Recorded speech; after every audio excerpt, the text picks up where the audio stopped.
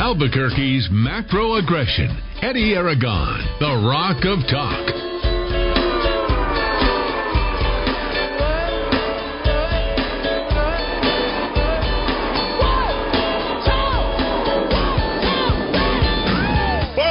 Thursday afternoon, I'm Eddie Aragon, the Rock of Talk on AM 1600. KIVA 93.7 FM, the web, the app, rockoftalk.com. Number to call in, text is the 5 line, 550-5500. We got Dowd Muska, and we got a important task in front of us, Dowd. A grueling task. We're going to get through this, folks.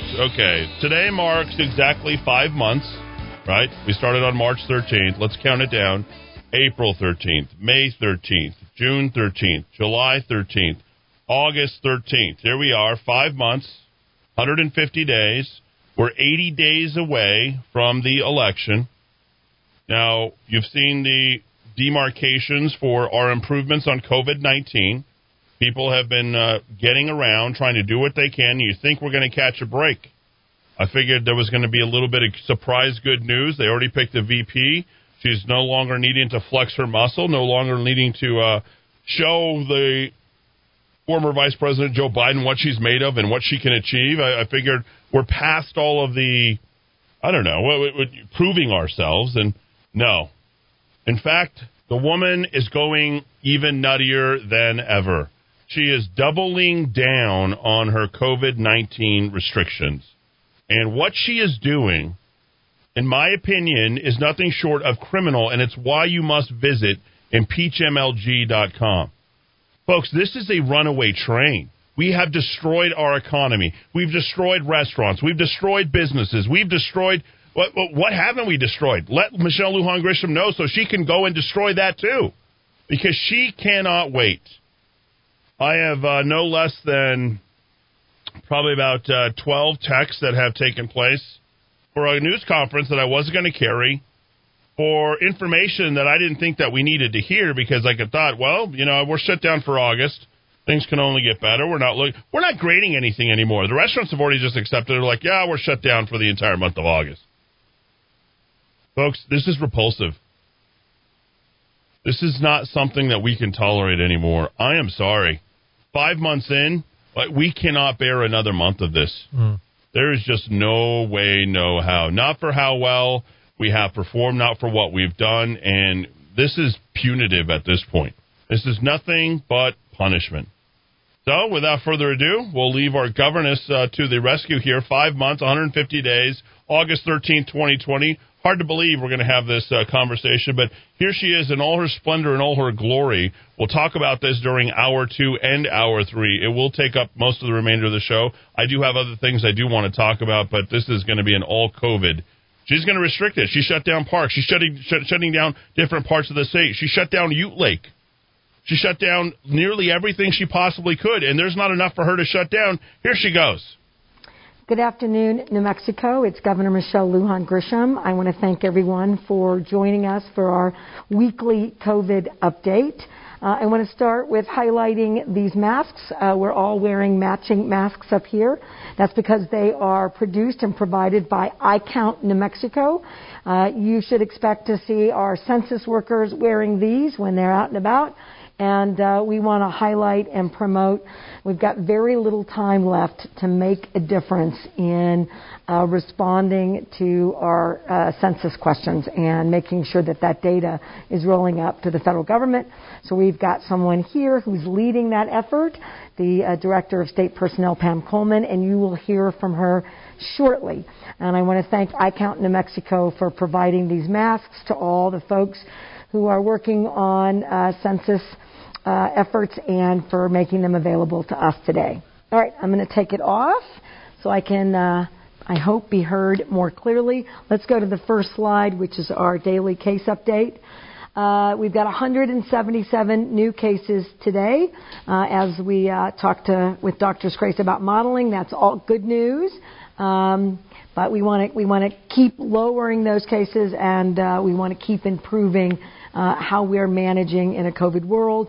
Note that that takes us to 22,987 total COVID infections in the state from beginning till to date. We have 128 people currently in the hospital. That's down. 30 people on ventilators. Unfortunately, we have not had a day where we're not announcing that we've lost New Mexicans.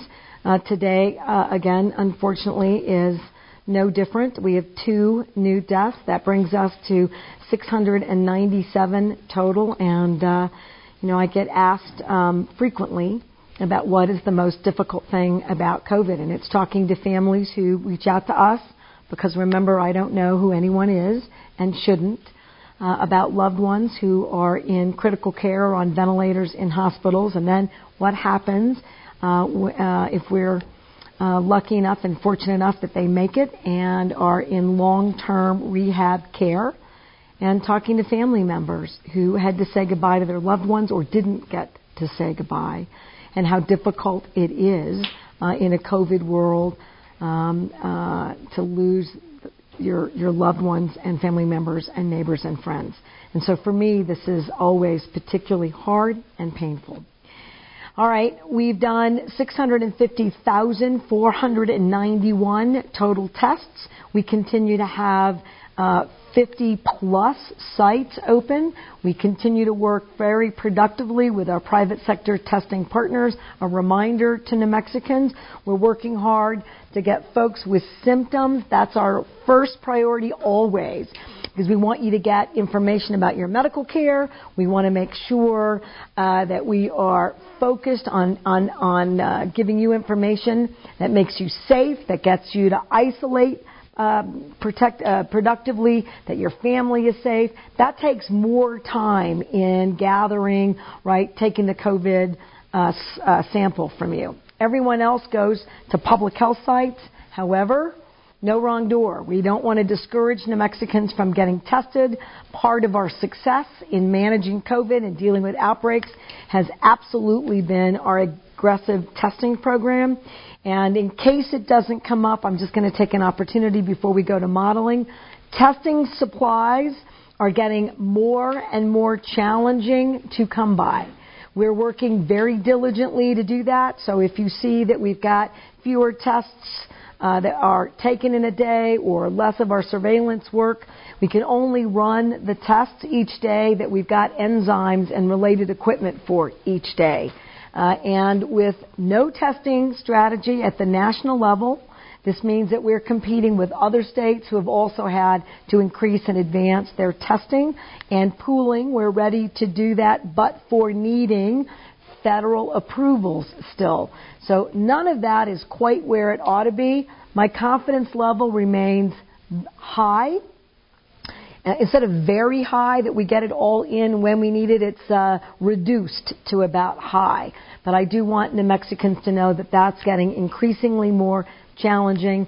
It's an area that we all focus on, and I just wanted you to get a kind of heads up about where we are. And in fact, I've got a call if someone's going to ask me with members in the White House Task Force team on testing tomorrow to make sure that we're doing everything we can to be in the clear, to run as many tests as we can each possible day. All right, let's go to Dr. Scrace and get an update on modeling, and then back to me for an update with the Director of Personnel on census. Thank you very much, Governor. Good afternoon, people of New Mexico. Thanks for all your cooperation, collaboration in the public health orders, wearing masks, staying at home. We're seeing results from that we all should be very proud of. And I'm just going to go right to the slides. This slide I didn't have in last week. It's my favorite slide, though. And what we see is that we're now coming down quite rapidly off of our highest peak we've had in the coronavirus pandemic. And we're really dropping. There's a little divot there from a couple days where we did a few less specimen collections.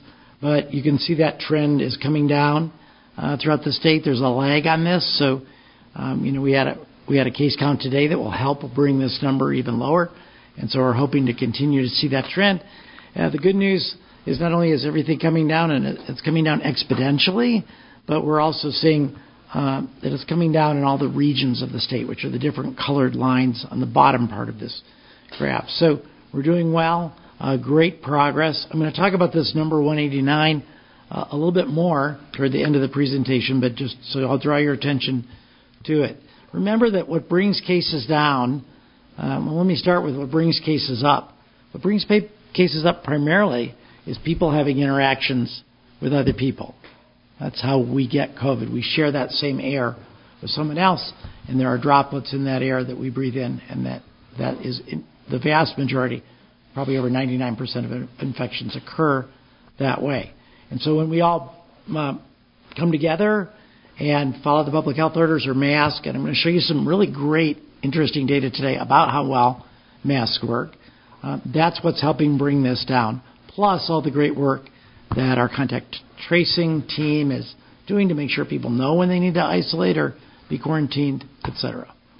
The next slide is just our usual heat maps. Maybe it's not the next slide. Could you go one more just to see what we've got? Yeah, there we go. Thank you very much. So on the left, a map of New Mexico with darker colors being more cases since the very beginning of the pandemic. And now Debaca County, the only county that survived without having a COVID case. On the right, you can see how things looked over just the past week, 7 days of data that we have so far with cases. And you can see that things have flipped, that the northwest is coming down, those colors are getting lighter. The southeast is where our problems are, where we're seeing an uptick in cases.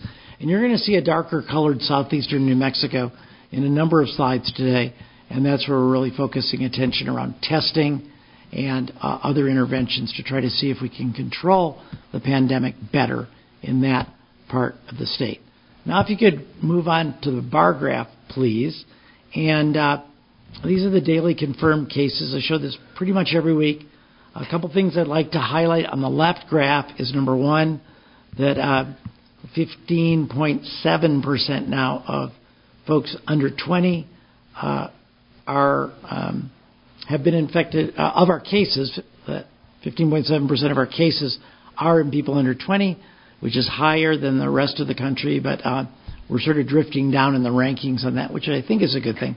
But the thing to really point out is the undisputed leader in terms of the percent of cases this week are the folks 20 to 29.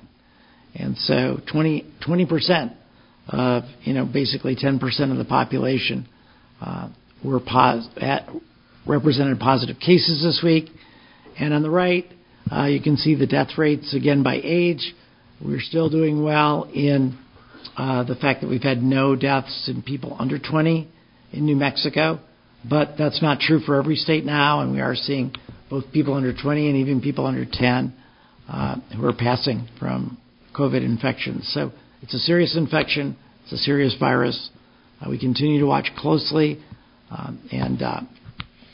Next slide, I'm going to do a little bit of medical updates for you today as well. Getting lots of emails from people who are saying, don't minimize how long it's taking me or people I know or everyone to get better from COVID. I think the word on the street is, as long as you don't expire from the virus, it's kind of like a bad cold and you'll be fine. But now, as we've had more time to study the effects of the virus on people, and we've talked about a lot of those effects before, but we're seeing, the virus seems to attach to and affect and inflame blood vessels, and you don't have to have a degree in anatomy to know that blood vessels go to every part of our body. And so the brain, the lungs, the heart, and the blood vessels themselves can show effects of infections after the infection. We talked, I think, last week or the week before about 70% of people having something that we can see on an MRI scan in their heart, and the literature keeps coming through. So people developing high blood pressure after a COVID infection or a heart rhythm problem, or just shortness of breath or brain fog. But lots of people, and I just wanted to, this is a recognition of those of you New Mexicans who are out there who've emailed me or haven't, who are struggling to recover. We're with you on this, and it isn't just a cold, and we really want to acknowledge that what you're going through is real and it's hard, and please encourage your friends and others to wear those masks and stay out of harm's way until you're really feeling well. Thank you. this is my favorite slide this week, and the mask slide should be next. Too much information on here, but just a lot of it's pictures. So some folks at Duke got together, built their own little laser machine to count droplets when people were talking. And they tried 14 different masks, and they tried without any mask at all. So if you look on the graph on the lower right, you'll see control experiment, no mask, and it's relative droplet count. So 100% of the droplets when you're talking go out of your mouth. That's what that means. And if you look at the top, the N95 masks that ICU physicians wear or that people doing nasal swabs wear to get specimens, you can see that they let no droplets through at all with the mask. But there's some other really cool stuff on this slide I want to highlight. Second is that the surgical mask or procedure mask that actually are sometimes available commercially as well. I had a box of them in my garage from woodworking that I've done in the past. Those are good. In this experiment, were as good as regular masks. And then a 3-layer cotton with a polypropylene layer and another cotton layer, only 5% of the particles got out. And you can look through these, but immediately what jumps out is any kind of multi-layer mask is almost always better than a single-layer mask, which we've known for a long time. 2 more things. Number 1, if you're wearing a bandana and you're speaking, you're filtering out less than half of those potentially COVID-containing water droplets from your mouth. So bandanas, in my book, are now out. We don't have a public health order on that, but I know for myself I'm avoiding people that I see on the street wearing bandanas because I know they're not very well protected. And a really strange finding is folks wearing the fleece gaiter type, sort of neck gaiter. It's wraps all the way around and you pull it over. That actually transmits more water droplets. Well, how is that possible? Turns out that the nature of those fabrics shred some of the water droplets and actually broadcast more. So if you're in the bottom layer or the bottom part of this chart, particularly not wearing a mask at all, but some of these less performing masks, think about this, look this up. This will be available online, and when it is, you can click on the title of this slide, and you can read the article for yourself. Really well done. It's like a PhD-level science experiment that really answers some practical questions that have been coming up for months and months and months, and now we know. Immunizations, a couple things I want to say. I want to reinforce that kids need their back-to-school immunizations. Even if you're planning on having your child stay at home and do distance learning, they still need those immunizations, and it helps us as a population because the last thing we want during a COVID pandemic is an outbreak of measles or mumps or some other childhood illness spreading through our population. Flu shots are now available in a couple pharmacies around the state, but everywhere in September. I don't know if you remember, but we usually tell people, late October, early November, best time to get a flu shot. But we're asking people to get those early this year like we did when H1N1 came around and the vaccine came around in 2009. So get those vaccines. It will help keep influenza down so we don't confuse it with COVID. People don't get sicker from a combination infection. And very, very active planning going on in DOH about for vaccine for the COVID-19 vaccine and building up that infrastructure to make sure that gets delivered. On the right is an infographic, and I just want to say a couple things about it. One thing is that this is United States companies that are developing vaccines here, and you can see that there's a 6-step process where they work in the lab. Phase 1 is maybe testing it on animals. Phase 2, small number of humans. Phase 3, thousands of human beings.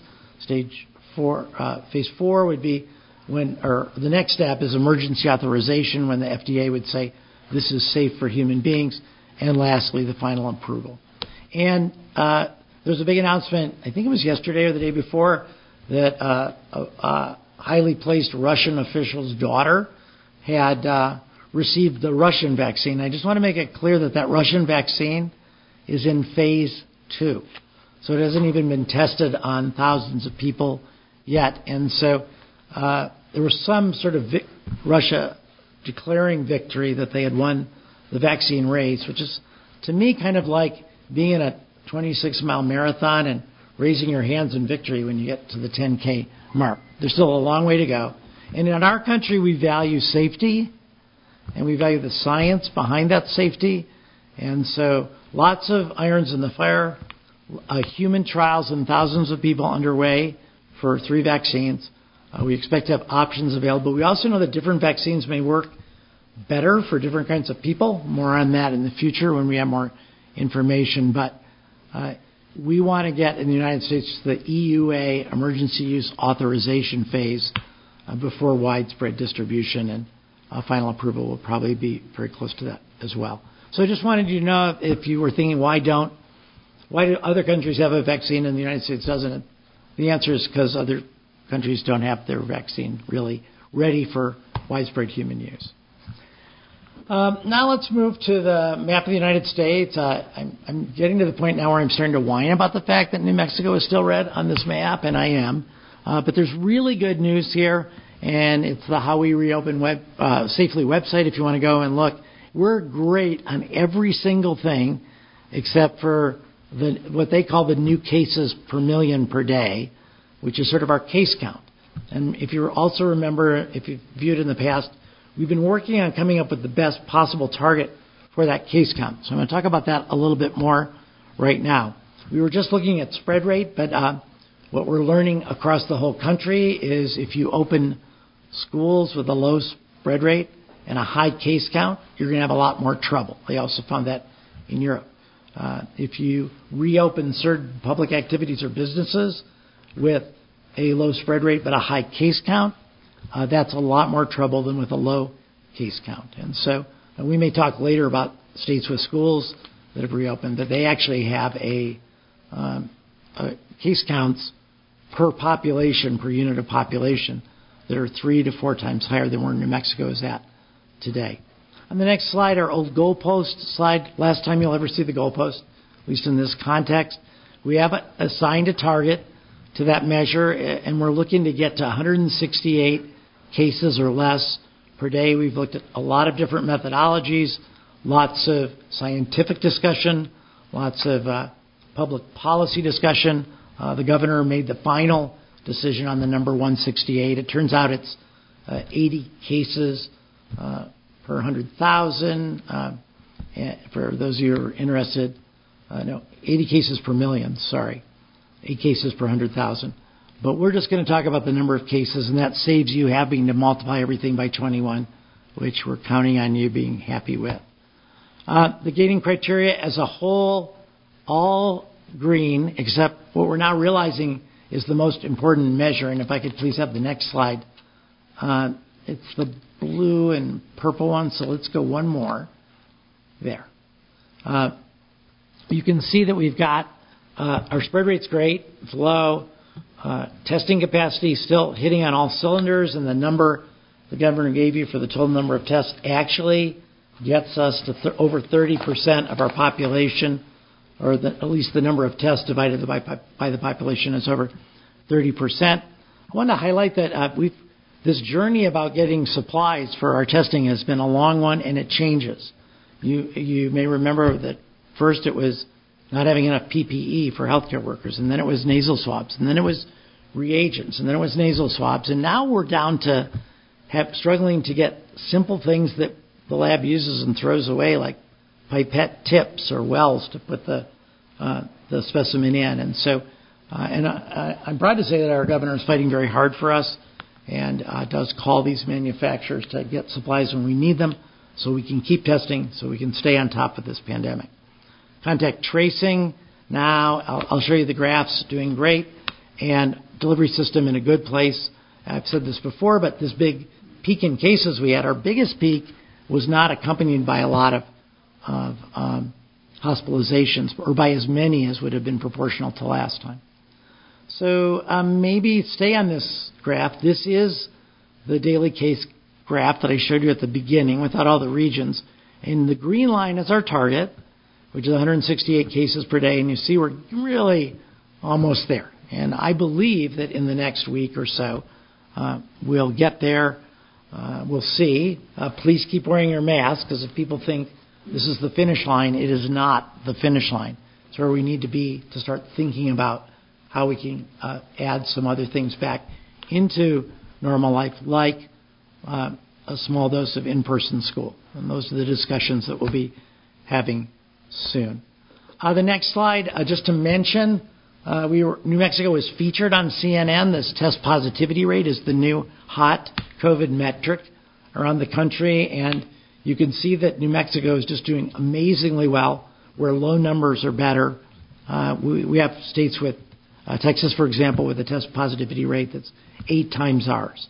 So we're really doing amazingly well, and that's all due to the central focus of our testing strategy. And at the end of this very short feature on New Mexico, the announcer said, really credited the governor for her focus on science, her use of common sense, and the leadership that she's exhibited. And it's really great for all of us to partner with all of you in New Mexico to be part of a team that's achieving these kinds of great results. This is a new map that you haven't seen before, and it looks like some of the other maps, and this is the map that our testing team uses to say where should we focus our testing. It combines how we're doing on that test positivity rate and how we're doing on proportional case counts for each county. And if you're a red county on this map, that means that you're over what we're trying to, your cases are too high and your test positivity is too high. And so our teams are trying to focus more effort in those areas to get in there and test and identify more cases so that we can contact those people and isolate them and find out who their contacts are and contact those contacts, that sounds redundant, and get them quarantined. I mentioned this last week, but we're starting to have issues being raised here in New Mexico. The Department of Health will never ask you for a Social Security number, a credit card number, anything like that. And so if you get a call like that and you're asked for that kind of information, it's fraudulent. Please try to take down as much information as you can and notify our Attorney General's office. So this is a way that we can focus our testing. We're also using this construct to be more cautious about reopening nursing home visits, which are, as you know, going to start happening very, very soon. But it's a way of keeping our pulse on a weekly basis of where we have too many cases, where we have too high of a positivity rate so we can intervene and keep this down, keep this pandemic under control.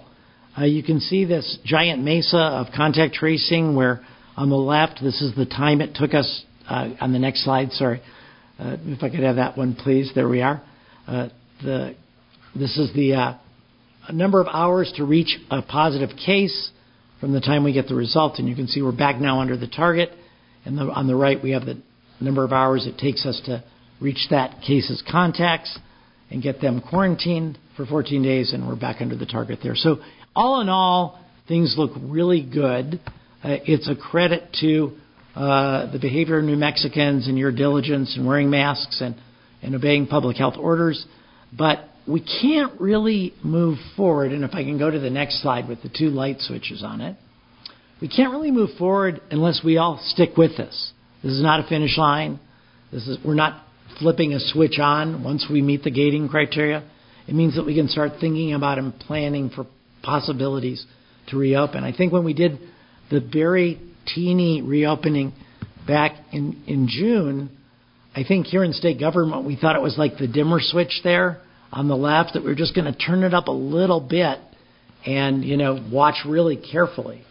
And I think what happened is that folks interpreted that meeting our gating criteria as flipping that switch on the right, turning the lights on bright. And so, and as you know, from the curves I just showed you, that we had a huge surge in cases after that. So we need everybody to get to buy into and support us in this dimmer switch program. So the lights won't be all the way on really, and to continue the metaphor, until we have a vaccine and most people have gotten it. But we can do a little bit more if everybody continues to do what they're doing now. So stay at home unless you absolutely have to go out. Wash your hands, keep things clean, don't cough into your hands. everybody really needs to wear a face covering in public, and now you know what the best kind of face coverings are. I know there are a lot of people out there that just love those bandanas, but you're actually putting other people at risk when you wear them. And we'll probably get more information on the whole fleece mask that wraps around, but I would encourage people not to use those as well. Just our mental health line, we have an app for that, and also a support line number. We'll leave it up for a second. But all in all, we're doing well. We're making progress, but we have to keep doing what we're doing if we don't want to see that curve go up. And if we want to be able to do more, get kids back into school, we have to do even more than what we're doing, which in most cases means that instead of 65 or 70% of people wearing a mask every day, that we get up to 90% plus. And with that, I'm going to turn it back to you, Governor. Thank you. All right. Thank you very much, Dr. Scrace. Next, I introduced her earlier, and I hope I didn't have to introduce our incredible Director of State Personnel who's leading our efforts to make sure that we get as many folks to complete their census.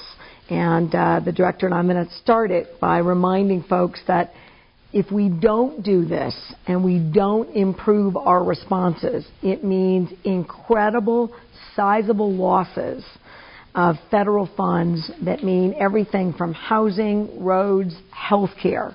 We must have access to those funds. They're based on your population. Your population in this context gets based on the number of people who fill out their census data so we know who's in a household. It isn't used for any other negative or nefarious purposes, completely illegal. You're absolutely protected, but it gives New Mexico an accurate depiction of our population, which means then we're in a position to acquire and have access to funds that, frankly, are allocated for us, for our population. So if we don't do it, we really lose out, and I want the Director to tell you more about that and where we are and what to expect. Director Coleman. Thank you very much, Governor, and thank you, Dr. Scrace.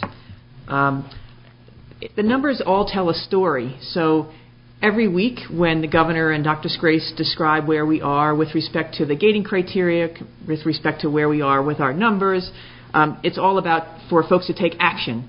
And that's the same that I'll talk about today with the census, because the numbers are also telling a story. As the Governor referred to, New Mexico receives about $7.8 billion a year, and that's with a B, $1 billion a year, based on the last census, which was in 2000. We want to make sure that we are encouraging all New Mexicans to take the very simple and easy steps of completing their census in order to become counted in the 2020 census, which will then have dramatic effects for the next 10 years. So just like wearing a mask, just like staying home if you don't have to, just like socially distancing if you have to go out, it's the same thing with the census. Action matters, and very simple action matters. Simple action makes such a big difference. The census is only 10 questions.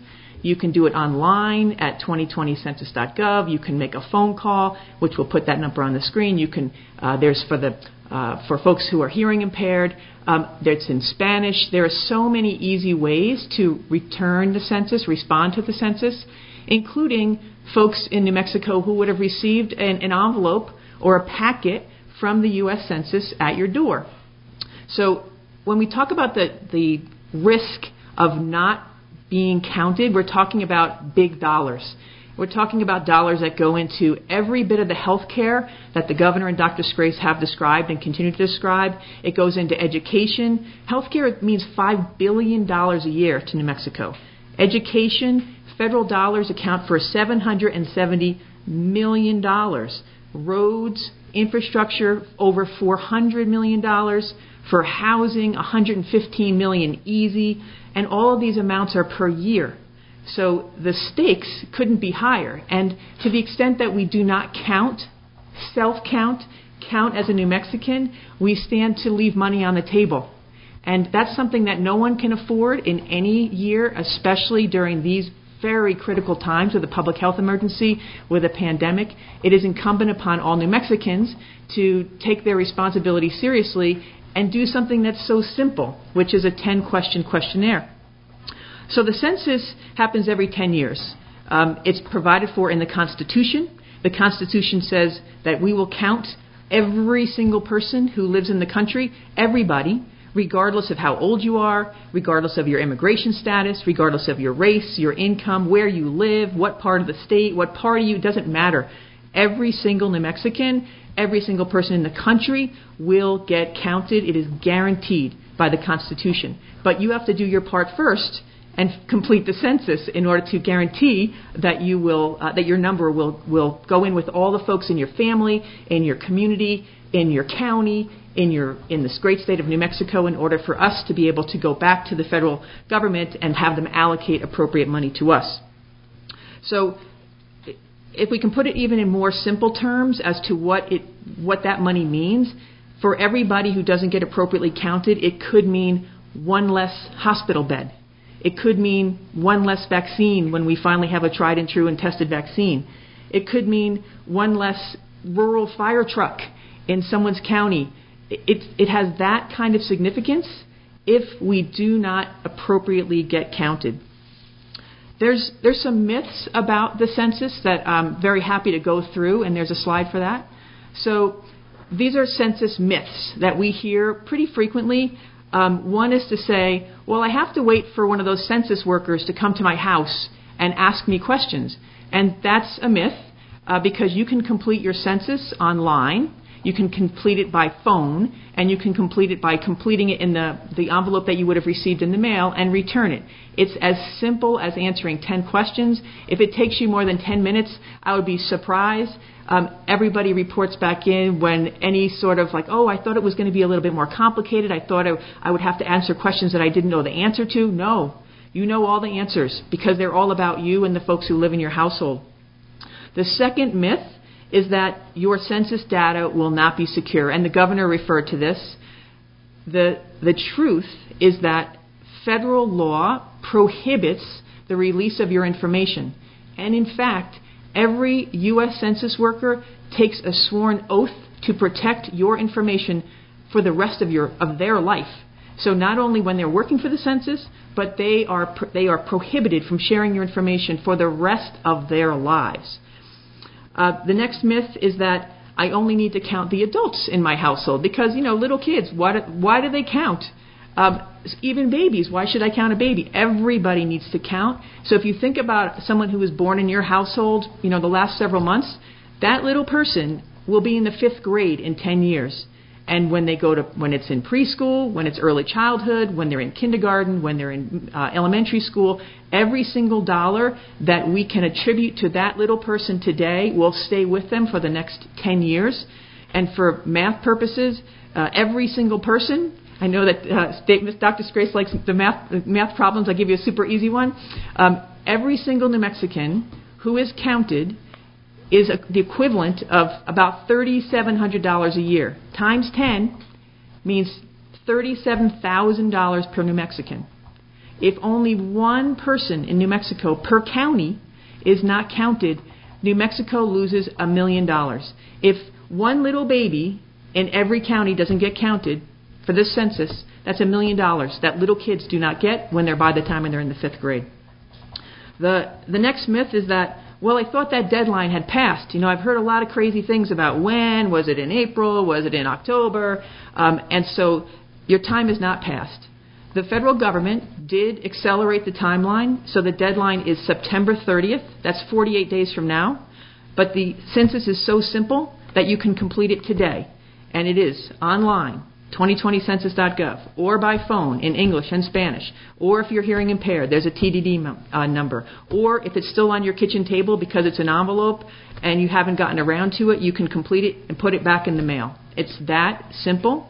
So again, you do not need to wait for anybody to come to your door, and in fact, most people would prefer not to have someone knock on their door right now, even though the census has had trainings, and I would like to make sure that we talk about the trainings that the census has had and that they have made smaller trainings in New Mexico as a result of our good practices, of the governor's good practices, of Dr. Scrace, and all of the good folks in New Mexico who are taking care of us from a health perspective, that the census workers will come to your house if they need to, with a mask, with hand sanitizer. They'll knock on the door, they'll step back 6 feet, and they'll ask the questions.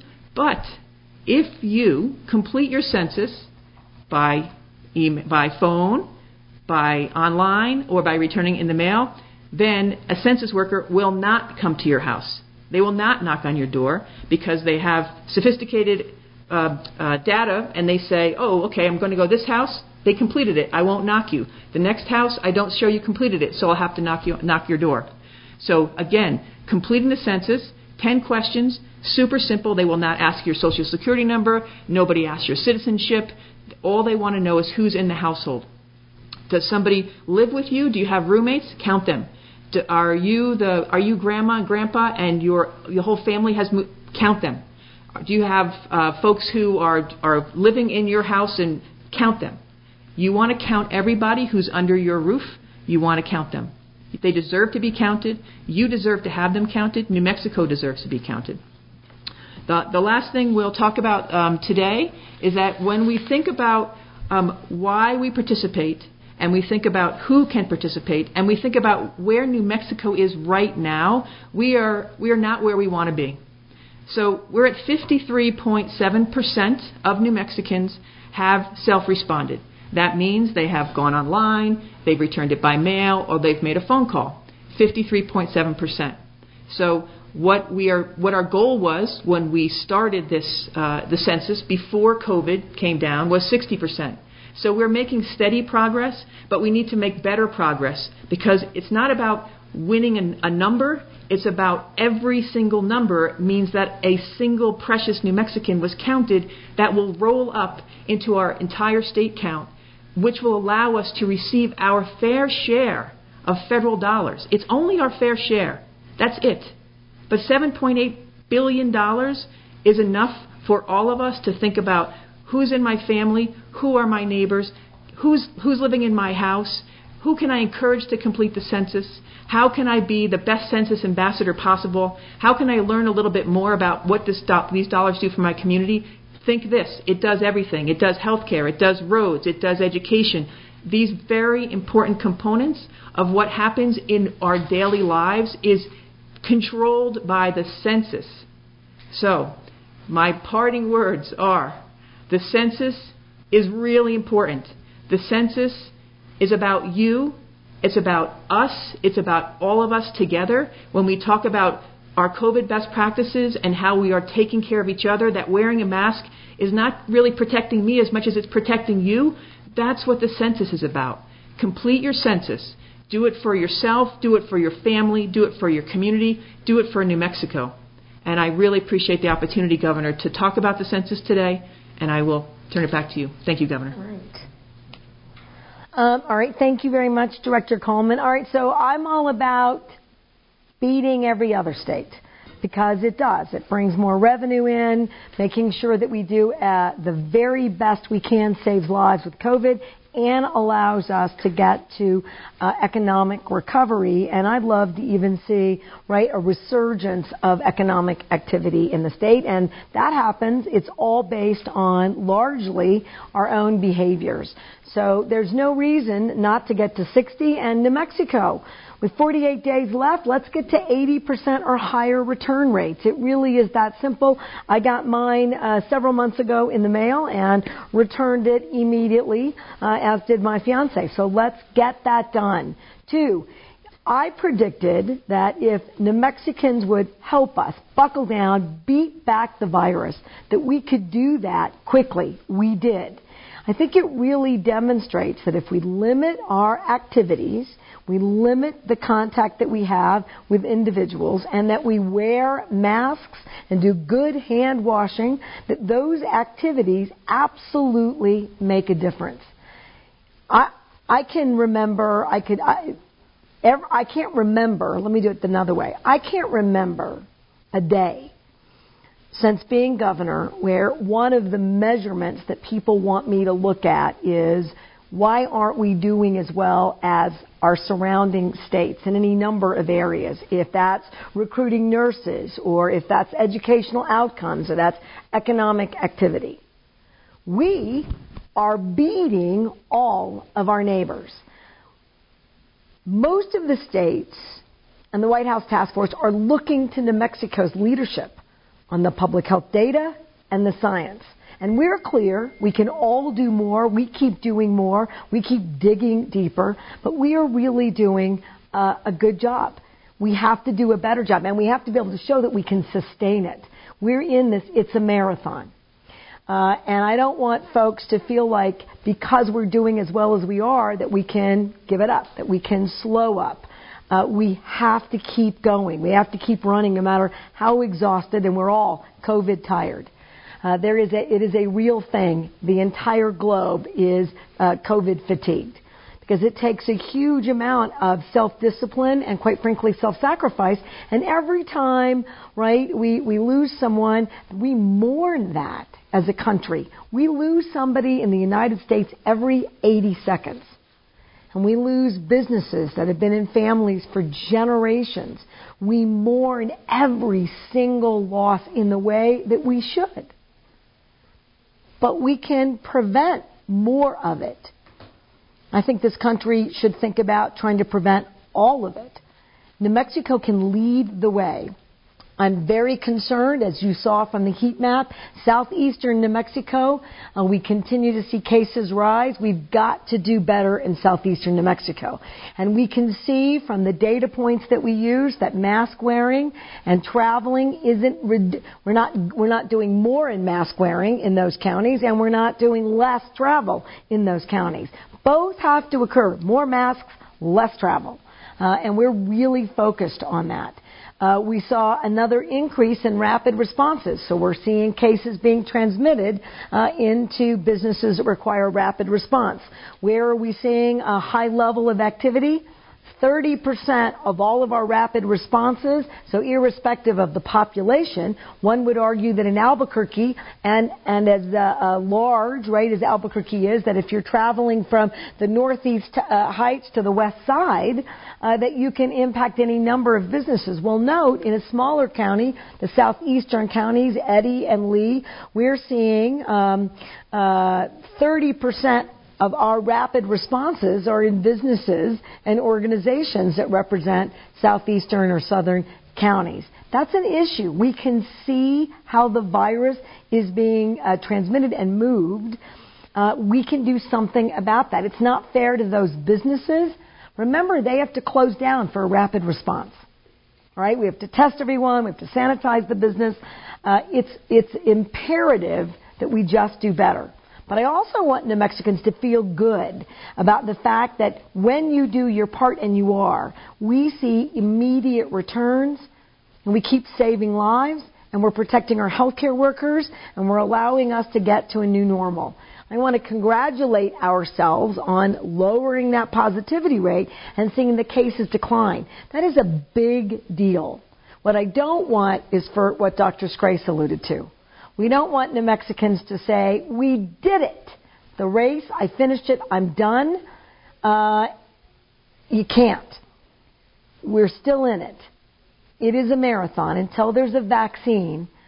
And frankly, you're going to hear us talk about that New Mexico, if we're going to really do effective public health preparedness, and we're going to be better at and a better partner for the nation in terms of public health protections, and we're going to have to think about mask wearing aspects and much more distancing and much more hand washing. Just that'll help us with flu. And really keep thinking about it. We lose someone to COVID in the United States every 80 seconds.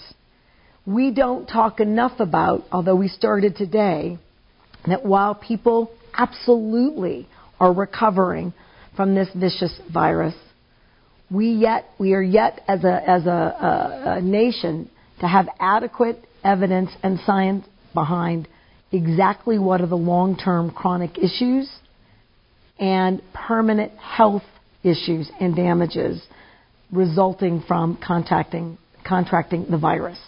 Last thing, I want folks to know that our 10 to 19 and 20 to 29 age groups continue to be a significant group for infections related to COVID. So this is a huge problem because these are populations, high school, college, right, and moving. And here's what our contact tracing, now that you're seeing that we're meeting those deadlines, here's what we know. Vast majority of the individuals infected from family gatherings. We need folks to stop having these large family gatherings. And I realize I'm asking a lot. We have COVID fatigue. We know that general well-being is all about being with our families and our loved ones. That every other, right, social and health determinant aspect, you can look at the connections between good family relationships, positive family relationships, say a whole lot about everything else we care about, including good emotional health, except in a COVID world. In a COVID world, it's the worst possible situation. I need everyone to really buckle down and work hard to meet that 5-person limit and to really stay in your own family pod, which means you don't extend it to grandma and grandpa, your aunts and uncles, or your really close neighbors that you might think of as family. No backyard gatherings. Really work hard to, and particularly with Labor Day coming, you've got to resist, right, the temptation to doing that. Because if you don't, we will see, right, up to 5 weeks later, increases in cases. And what will that do? That will create more risk to schools and will also bring in risk that we can't tolerate in places like nursing homes and for other areas where we know that rapid spread occurs. We lose lives, and our ability to contain it once it gets in is highly minimized. So, good news, good news, good news. I need you to stay the course.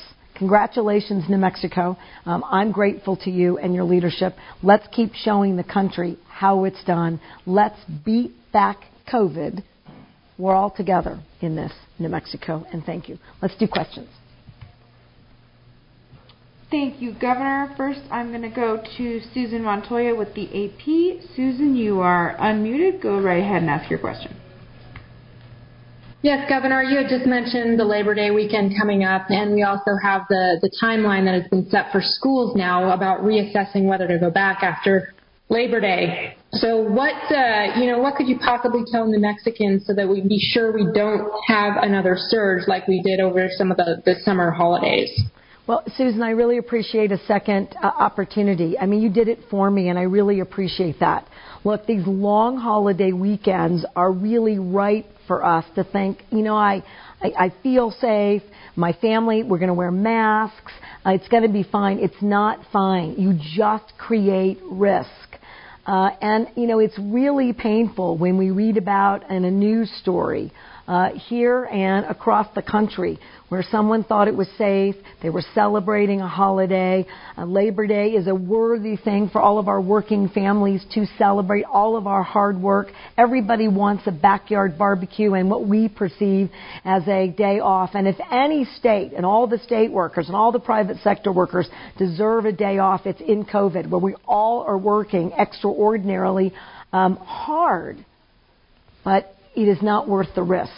And when you look at some of the stories out of Texas just recently where people thought it was safe and you have a family gathering of 30 to 50 and 14 members of a family are infected and there are several deaths and several hospitalizations as a result, it's not worth the risk. The second thing you asked me is if we do that, we won't know the next day about the risk to kids. That's true.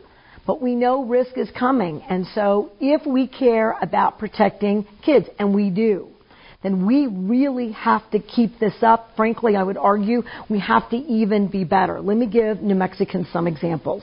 All right? Just meeting the gating criteria, it's a moment in time. I don't know what it's going to look like tomorrow. We look at that exit strategy map. We're green, we're yellow, we're red, we're bruised red. It is a moment in time. It requires constant effort to beat back the virus. We've got 5 school districts that I want to just point to who have all had, frankly, a very poor school reopening over the last couple of weeks, right, where we have hundreds of infections with kids and with the faculty and educators in schools, right? So let's point to Georgia, Mississippi, Alabama, Oklahoma, and India. I want to point out under the best circumstance, Germany, where we highlight really progressive, proactive activity by other countries where they really beat back the virus. And we talked about getting our infection rates below 1, that's how you look at economic recovery. They did all that, right? In Berlin, 8 school districts, I would argue that they have much more cohesive, right, attention towards mask wearing and other public health aspects. Why? Many of the European countries have a really robust investment in public health strategies. And this country hasn't paid for it, hasn't educated people about it, didn't do it. So we're different than our European neighbors. But Germany is a really good example where they did all those public health things arguably right. Berlin, 8 school districts, infections. So here's the message to parents. We are going to keep promoting what's safe. We're going to go really slow because I know, based on all of the data, that I can't guarantee that COVID doesn't get in. How does it get in? It moves with person-to-person contact. We're going to have contact. Unlike a lot of the school districts in the country, we have very firm COVID-safe practices.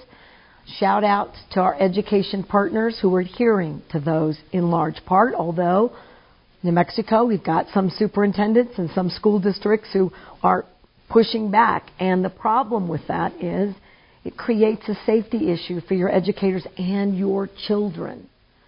So we're moving in the right direction. Please don't interrupt that for Labor Day. And we're going to have to keep looking. And here's one last thing. The next 2 weeks gives us great opportunity to not only look at how we're doing, because we'll see the case rates every day, and we'll see the positivity rates, but it will also give us an opportunity to see how things are going in other school districts and to compare their COVID-safe practices with ours. Because if it looks like no school district, even in a hybrid setting, can adequately protect children and their educators, then we're going to have to put out different kinds of guidance. But today, based on the science, based on common sense, based on how we're doing, we're as confident as we can that we can mitigate it to the highest degree, which means that we can embrace the emotional well-being of children, educators, give them a boost in their educational outcomes by going to our hybrid efforts the day after Labor Day with K through 5. But I really want folks to think about how hard we have to work to manage that. We cannot afford to expose one child.